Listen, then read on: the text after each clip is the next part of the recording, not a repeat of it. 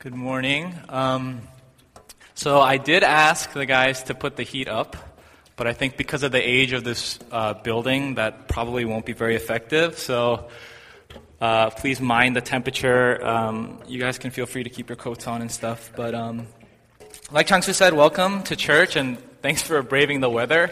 We were actually legitimately debating whether or not the cold would keep people from coming, so we're glad that you're here. For those of you who walked and didn't Uber here, you should let us know so we can have more respect for you.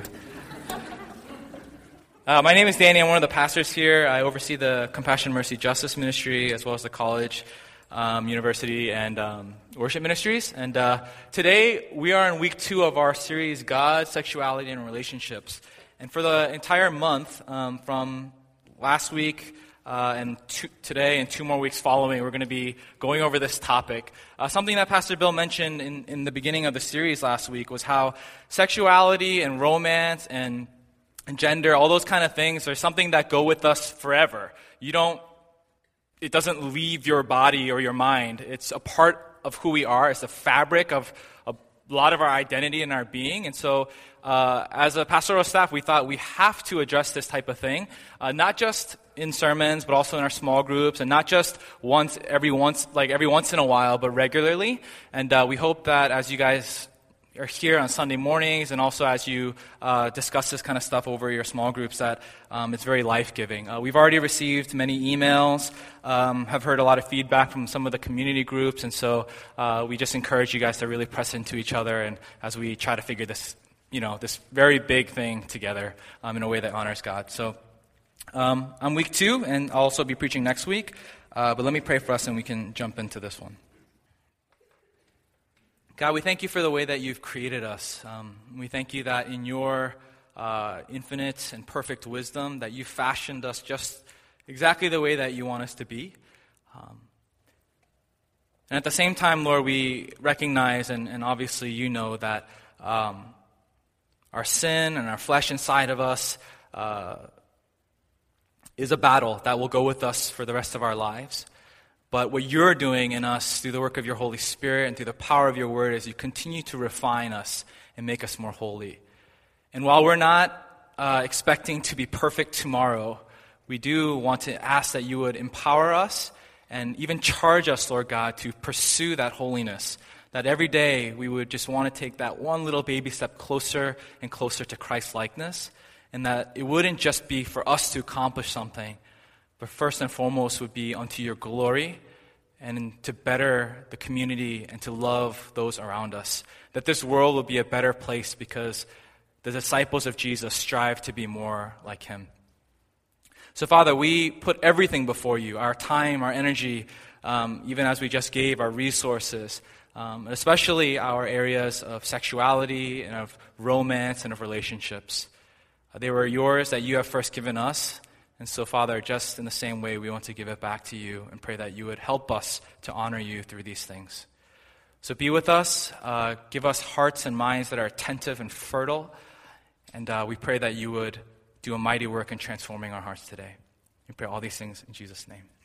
Amen. So how many of you have ever been the asker, the speaker, or the listener in receiving this question? What do you look for in a guy or a girl? Let's see a show of hands. I assume it's going to be pretty much everybody, right? You've either said this to a friend, or maybe you were having pillow talk at night, or somebody said this to you. Oh, so what do you think about this and that? A lot of us have some sort of list, right? We have some sort of criteria of what we look for in a romantic partner, and eventually, hopefully, a spouse. I want my future husband to have these qualities, or my future wife to have these qualities. So, my wife, Unji, also had an answer to this question that I would like to show you to see whether I measure it up or not. So, the first was this. And I met one of those. Maybe not the tall part, but skinny, right? So she wanted a lanky guy and was pretty clear on how when her friends would ask her, she was like, for some reason I really like the lanky body type. Her other thing was that she wanted somebody with tattoo sleeves. So I'm not going to take this off, but I do not have tattoo sleeves on my arms. So strike two. And my all-time favorite, not a pastor. Joke's on you, right? Where are you? Oh, over there. So this was her list of that she wanted in a guy. And I know that all of us have something similar. And what I've been realizing as I've been thinking more about relationships, and not just for this series, but even over the counseling of you guys, of our people who are whether dating or married, there's two things that I hear pretty often in our culture. One is this, that we have standards, we have criteria, we have a list of things that we want, a filter of sorts of how we want to approach romance and who we want to be our significant other. And I don't know if this is sad, but the second thing that's kind of paired with it that I hear so often is, oh, but there's nobody for me. There's nobody in my school, or there's nobody at church that I'm interested in. There's just no guys. Like, we're all the guys. Like, I need to move to California because there's no guys in Boston. Like, that's what I hear pretty often. That we have a list, we have standards, we have some sort of bar that needs to be passed, but at the same time, there's nobody around. So it got me thinking, if that's true, that there are so few choices, I wonder if it's for the reason that so many of us spend so much careful and high and like energy-filled attention into expecting highly of the other while not expecting highly of ourselves. And if we're all doing this, right? If we all have a bar up here and we're looking and nobody meets that bar, wouldn't it make sense that all of us would feel like, oh, there's nobody for me? Because we're all doing the same thing. We're all focusing on what the other person can offer and what the other person is about, how high their character is, what their characteristics are, and not ourselves. One thing that Andy Stanley, a pastor in Georgia, prescribes is for churches is this line: become the person you are looking for is looking for. Become the person you are looking for is looking for. So the idea is that we spend so much on the other, but what if we were to change that around? And in our pursuit of dating, of relationships, of romance, of eventually marriage, and even in marriage too, so this isn't just a single person's sermon. What if we were to change that around and put the attention onto me, onto my character, onto whether I measure up, onto whether the person that I want to eventually marry me would want me to begin with, whether I'm becoming the person I'm looking for is looking for. I know that usually during relationship series, we expect to hear the pastors or small group time talk about the ABCs of Christian dating and relationships and romance. We expect to hear like the boundaries within sex, what's okay and what's not okay before marriage.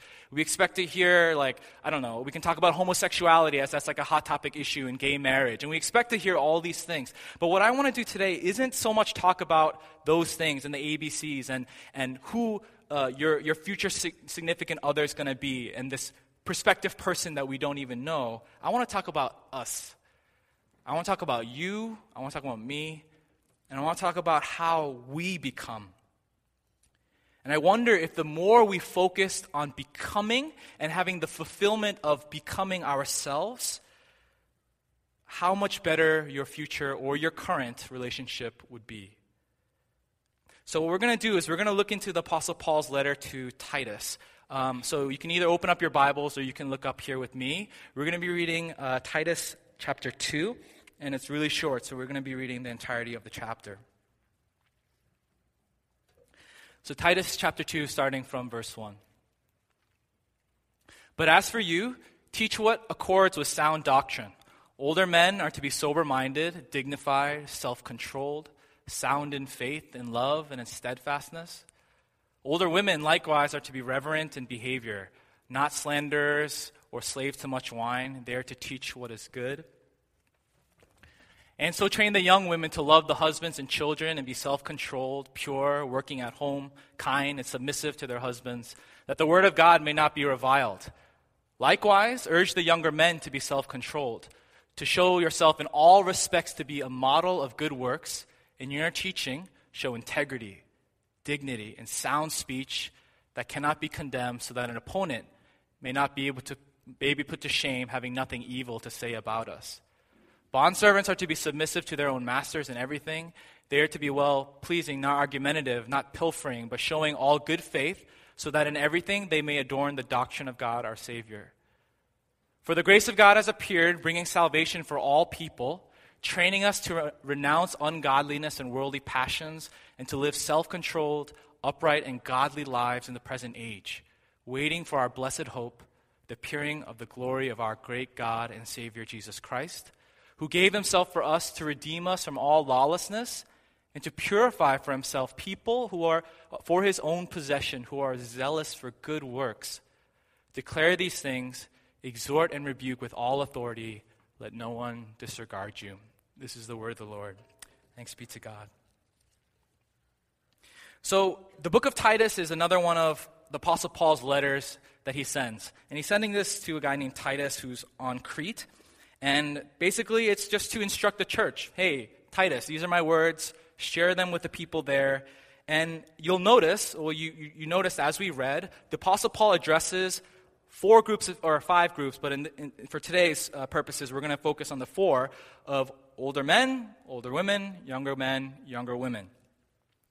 And he goes through different aspects of high and godly character. And we just read it, and you have it in your Bible, so I don't need to read from top to bottom again. But just in summary, so some of the things he talked about was, for older men, he said, be sound in faith and love. Older women, to teach what is good. Younger women, to love their husbands and children. Younger men, to be a model of good works. Now, there's no argument here, right? All of us, if we were to go back and to read the whole list, including this short summary of it, would love that. What if in your community, in your school, in your workplace, in your neighborhood, in your apartment building, everywhere you went, you could say this of the people around you? You would love that. We would all win if all the older ladies who are walking around are teaching and raising up the younger generation well. If old men were sound in their faith and love, all of us would win. And this is what Paul's talking about. He's saying, teach these things to the church to give attention to their character. And there's only one, so as much as there are differences in what he prescribes to the different type of person, there's one thing that he mentioned 4 times in these short verses, to be self-controlled. He says that of all the groups. He says these different things to the younger women versus the older women, but to all groups, he says, be self-controlled. So Paul wants the church to hear that all of us ought to be striving for that growth and development and sharpening and shaping of our character, of our self-control. In 2006, there was a documentary that came out from the BBC called Planet Earth. Has anybody seen that before, Planet Earth? I remember when it came out, because this was also when HD was starting to become a normal thing, and they spent the most money ever and took the longest time ever for any nature documentary at the time. And it's on Netflix right now, actually, if you're interested. But there was a segment that I wanted to show you on birds in the jungles episode, and it's 2.5 minutes long. But there's so many parts of the documentary, and I highly encourage you to watch it, that are so amazing and things that you've never seen before. But there's a small thing on birds that I would like us to direct our attention to. So it's 2.5 minutes long. In the great island of New Guinea, there are 42 different species of birds of paradise, each more bizarre than the last.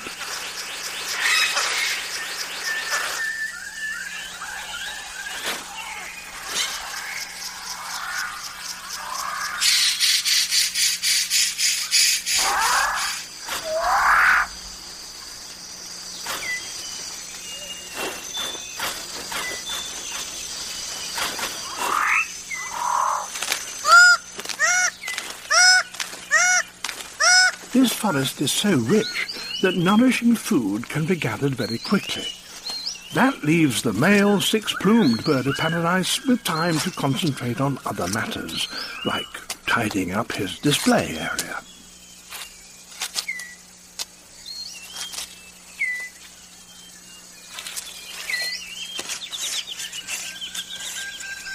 Everything must be spick and span.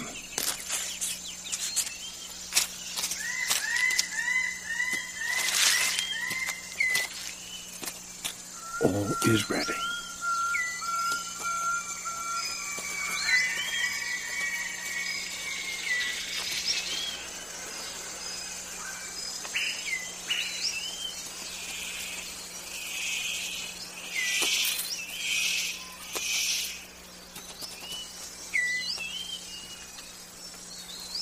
Very impressive, but no one is watching. The superb bird of paradise calls to attract a female. And he has more luck. But what does he have to do to really impress her?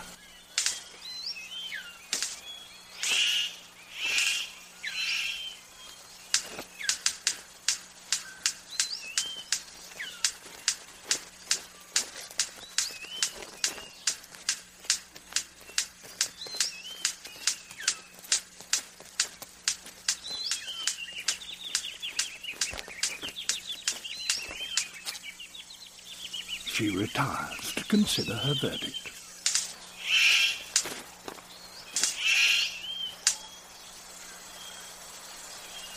It's hard not to feel deflated when even your best isn't good enough.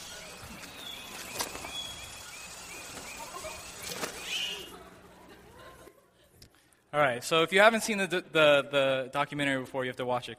So there are hours and hours of footage on these types of things happening around the world that you've never seen before. And it shows that so much of the animal kingdom is built around this type of thing, right? They're born, and they David Attenborough in his amazing voice kind of walks you through this process of so many different types of species of animals and insects. And all they're about, pretty much, is their function is to sleep, find food, and compete with other animals for food, and find a mate to reproduce. And it's just repeated over and over. For this one, it was the birds of paradise. For all the other ones in the documentary, it's just how animals eat, fight for food, how they survive in their habitats, and how they reproduce. Obviously, so that's the animal kingdom. Obviously, in God's kingdom, it's multi-layered. It's much more than that. We're the only being in all creation that is made in the image of God. We have greater intelligence. And so it's our purpose and why we exist on this earth is so much of greater significance. But I think that sometimes we bring ourselves down to this level of the animal kingdom, and by presenting or putting so much disproportional attention into what something like a bird would do. So like the bird of paradise, we clean ourselves on the outside. So he's using his beak to wipe the branch. And we do the same thing. We may have not everything put together inside, but we make sure that we're well presented on the outside to those around us. The bird would do that mating call, right? To get the bird's attention. We kind of do the same thing too. When we're around somebody we're attracted to, or somebody who may have a crush on us, like girls, you kind of put your voice a little bit higher and speak cutesy, and guys try to be all smooth, hey, you want to do Bible study? Try to be all slick. And then at the same time, the amount of attention to appearance, right? The amount of time that we stand into a mirror and look and stare at our faces, and then our outfits and makeup and our hair and how things are. I have to be, Mean Girls when Lindsay Lohan just sees the cafeteria as animals? I see the same thing here. We're all puffing ourselves up. We do the same thing as the birds of paradise. But we know there is so much more significance to life than appearance. We know that the weight of the importance of what you really want and need in your life is greater than appearance. But we're like the birds sometimes. When we go into public places, or we go into a place where there may be a potential mate that may hear, it's our call and our little dances and our appearance that we focus so heavily on.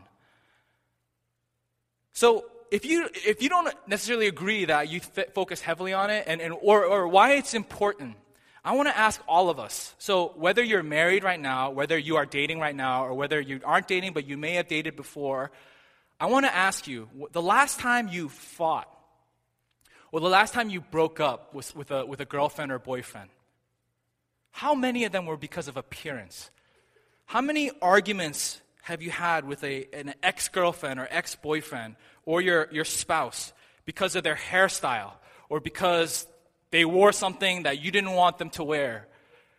Or how many of the married folks in here fight with their spouses because their clothes are from Target instead of J. Crew or Banana Republic?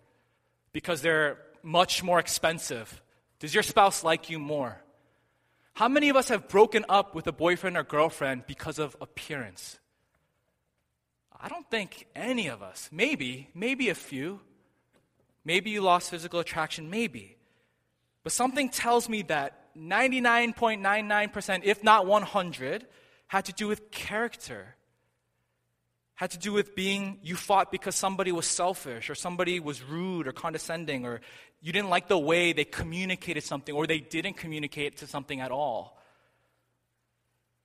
You fought or you broke up because you felt that they were neglectful, that they wouldn't be somebody for you in your future. You fought because of a character issue, not because of appearance. So we know what's most important because we felt it. We know that we're not like birds. We're humans. We're in God's kingdom, not in the animal one. And the effort into focusing more on what is important is my first point. That we prioritize, that should say self over there, prioritize character and self-control, and you will become the person you're looking for is looking for. So strangely, in your pursuit of romance, put more attention not into the pursuit of romance, but into your pursuit of character development.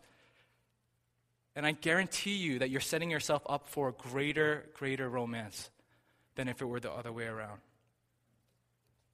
If you, this is, kind of speaking to people who are not married, but for those of us who are, I would translate this sentence into prioritize your character and self-control, and you will become the person that the person you have already needs.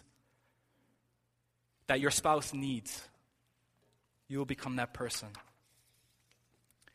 In the second half of this passage, Paul sums up why it's important.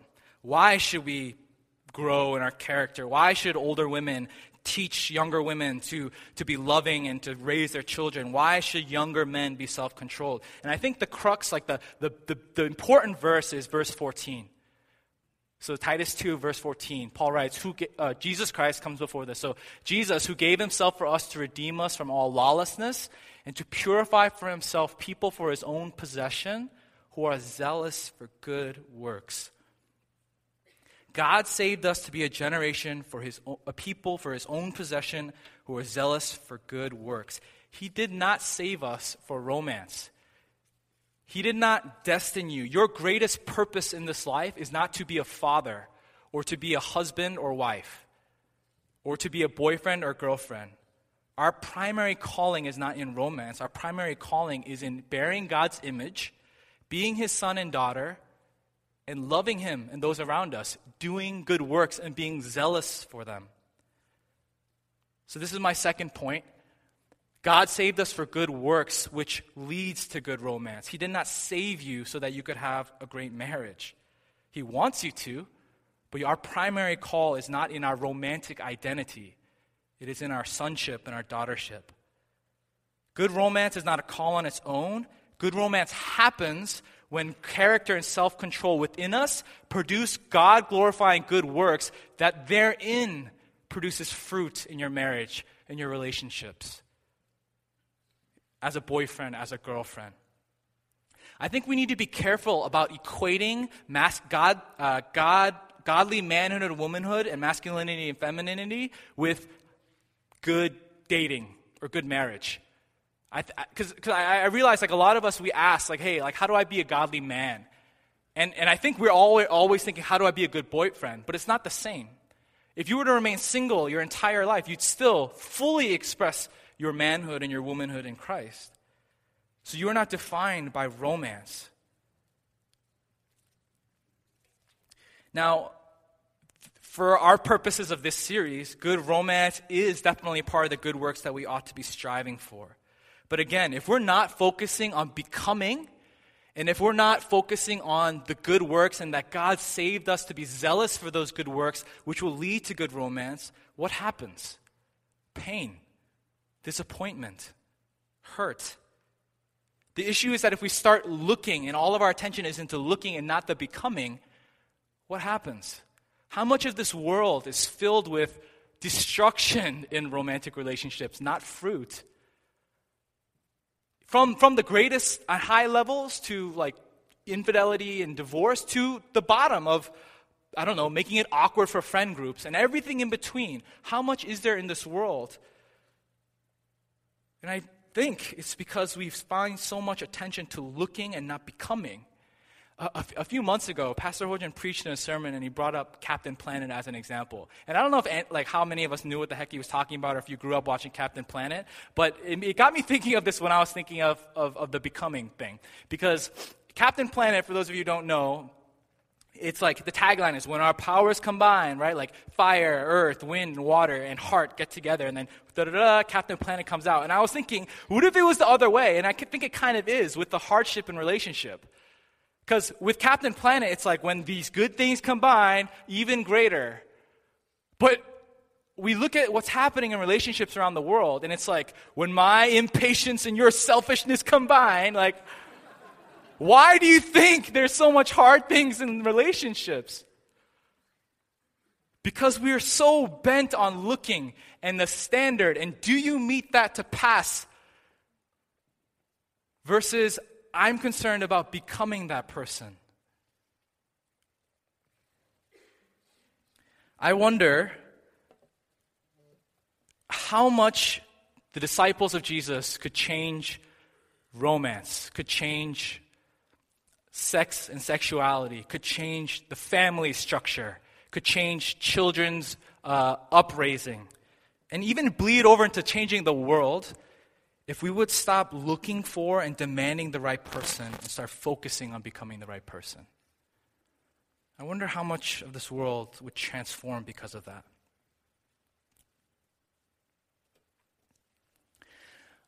How many of us have ever, or I don't really need to ask, all of us have tried out for something before, right? Whether it's you applied to a job or an internship, to a school. A lot of us, we applied to a bunch of schools, or tried out for like a band or music school for some of you, for a gig for our Berkeley students. A sports team, maybe you tried out for the baseball or softball or basketball team in high school. All of us have tried out for something, right? And in that trying out procedure or process, I think all of us, at least for the most part, maybe some of us are a little bit lazier than the others, put a lot of attention into it, right? So if you were trying out for the baseball team, you probably made sure that your arm strength was good and that you had accuracy with your throws and that you were practicing your swing and your mechanics. Same thing with basketball. You probably stay in the gym and shoot a bunch of free throws until your percentage is high. For those of us who are applying to college, when we were in high school, we probably joined some extracurricular clubs that we never went to just so that you could write it on your your college application. You probably played an instrument that you didn't want to so that you could get into the good school. If you were applying for or interviewing for an internship or a job, you probably got more professional looking clothes and practiced what are the 5 most common questions in an interview, and you practiced and reviewed those, like my strengths are this and my weaknesses are this. Or you pad your resume and you ask a friend to edit your cover letter. You know, I think the strange thing with romance for some odd reason is that we don't do that for some reason as much. When we're applying for a job, we're like the humble interviewee. But I feel like with romance, we for some reason sit in the power seat and we're like, all right, what do you got? As if you're the one hiring. But when we put in all this attention to insignificant things as to playing on a basketball team versus, I say this all the time, the second most important decision you'll ever make in your life of finding your spouse. Number 1 is finding Jesus or following Jesus. Number 2, your spouse. Nothing is more important than that. When we apply to schools, we go to tutoring and we take Kaplan's SAT book prep test. And we put in all this attention so that we can get the highest score, so that when we apply, we can show the admissions office, look how great I am. But for some reason, when it comes to romance, we switch and we ask the other, how great are you? How much are you going to impress me? So this is what I want to bring our attention to. How can we put in the work of, as Paul wrote in the letter to Titus, of the type of godly man and woman that he wants us to be, that the Lord Jesus wants us to be, to develop into? And how can we put that attention of looking into becoming? In application, I want to challenge us all to start committing to something that sharpens our character that leads to good works. So what can you do? What is there an area in your life that maybe you struggle with a character flaw, that's something you can sharpen and pay a little bit more close attention to help? The Lenten season is here. It started, Ash Wednesday was this week. The practice of fasting and withholding from something and also replacing that thing with a greater good in your life is an awesome way to start, that we can find ways to sharpen our character and lead to zealous good works. As an example, I'll share you with mine, what I've been kind of committed to for this year, which is really simple. I have two things, the character and then the good works. The first is that I've talked to some of you about this, but I've declared the car, like automobile, I call it the sin box, because man, do we become so sinful for some reason while we're driving. And I know that every pastor always comes up and he's like, you know when you're driving in the car and like and you honk at somebody, but nobody ever changes that? Like, I don't want to be that person. I don't want to be the person using car sin illustrations and just joking about them without not doing anything in my life. And it's true. I would not want you to see me while I'm driving. For some reason, the impatience level just like, I don't know why. It just happens, right? And so my commitment that I made for the New Year's resolution in January was that I'm not allowed to touch my horn anymore, so I cannot honk. And if somebody's in front of me and they signal, I have to let them in. Instead of no more of that. Because I realized my character, I compromise it for some reason in the stupid car. It's a sin box. I don't know. It just happens.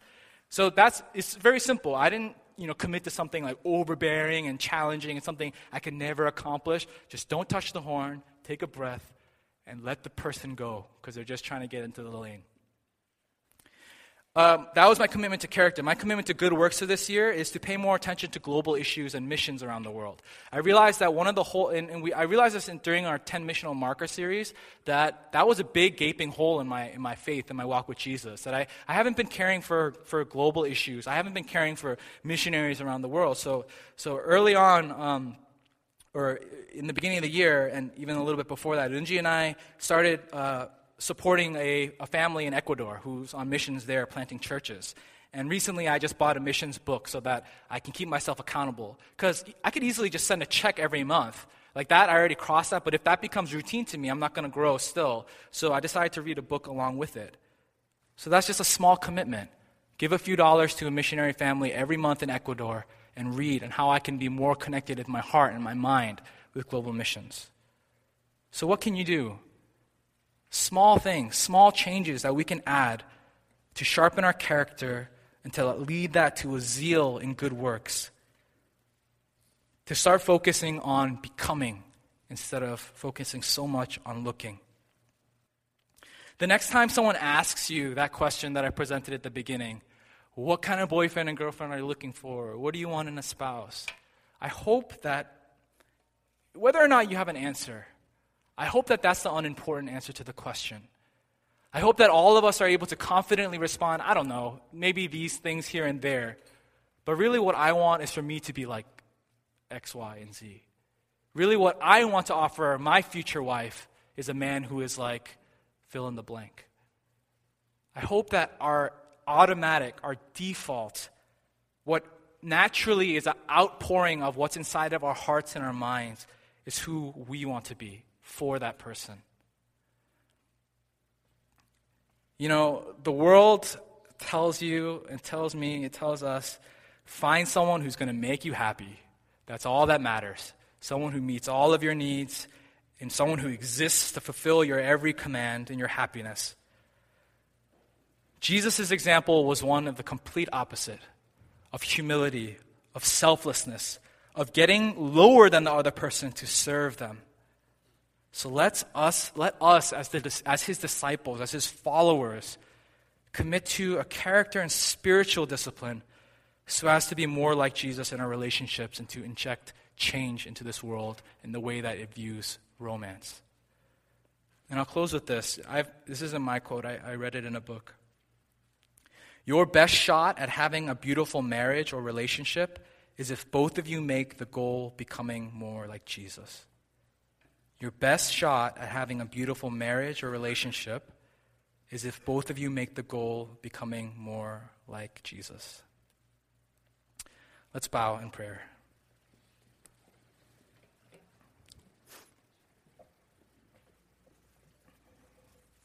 God, we know that what you want most for us is to enjoy you and to glorify and to worship you for all of our days.